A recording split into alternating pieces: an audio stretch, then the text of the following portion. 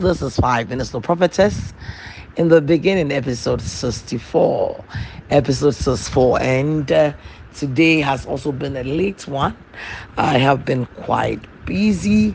I have so much on my plate, but I'm pushing so that I can still be able to put the episode on. So please forgive me. And as I always say, I shed no blood for no one. It's only one person who did so, and his name is Jesus Christ. So we are going back for Genesis 1 1. That is our scripture for the episode. So let's go. And it says we are taking three versions of Genesis 1 1. Let's start with King James Version. Genesis 1 1. It says, in the beginning, God created the heaven and the earth. Then message says, first this, God created the heavens and earth. Or you don't see or you see. Amplified Classic says, in the beginning, God prepared, formed, fashioned, and created the heavens and the earth. But now we are on Genesis 1:26 that talks about how God made the man. He said, and God said, let us make the man in our own image and after our own likeness. So God created the man to function just like God. God was making everything after their own kind. And when it was time for his kind to be made, he said, let us make a man, a man. And therefore he said the man must carry God's image.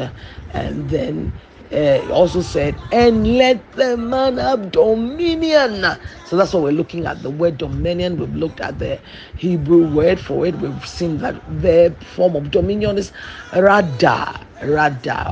And then the next one is mamlakau. Mamlakau says that, and God said, let the man have kingdom.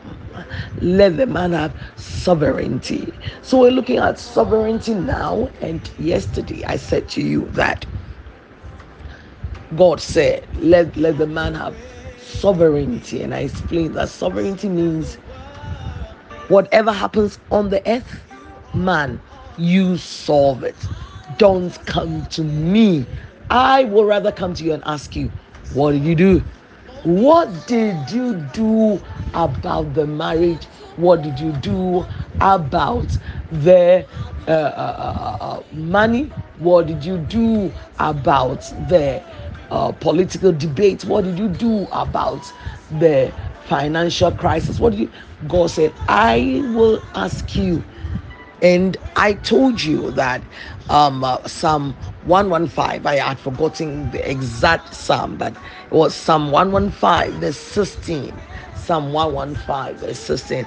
And King James Version says, the heaven, even the heavens, are the Lord's, but the earth has he given to the children of men.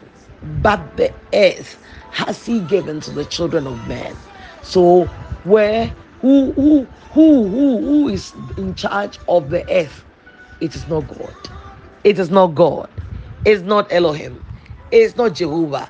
He is not in charge of the word. He says the earth has he given to the children of men. Do you understand given? Okay, so let's look at Good News Translation, which is an easier version of the Bible. And it says, heaven belongs to the Lord alone. Now listen. But he gave the earth to us humans.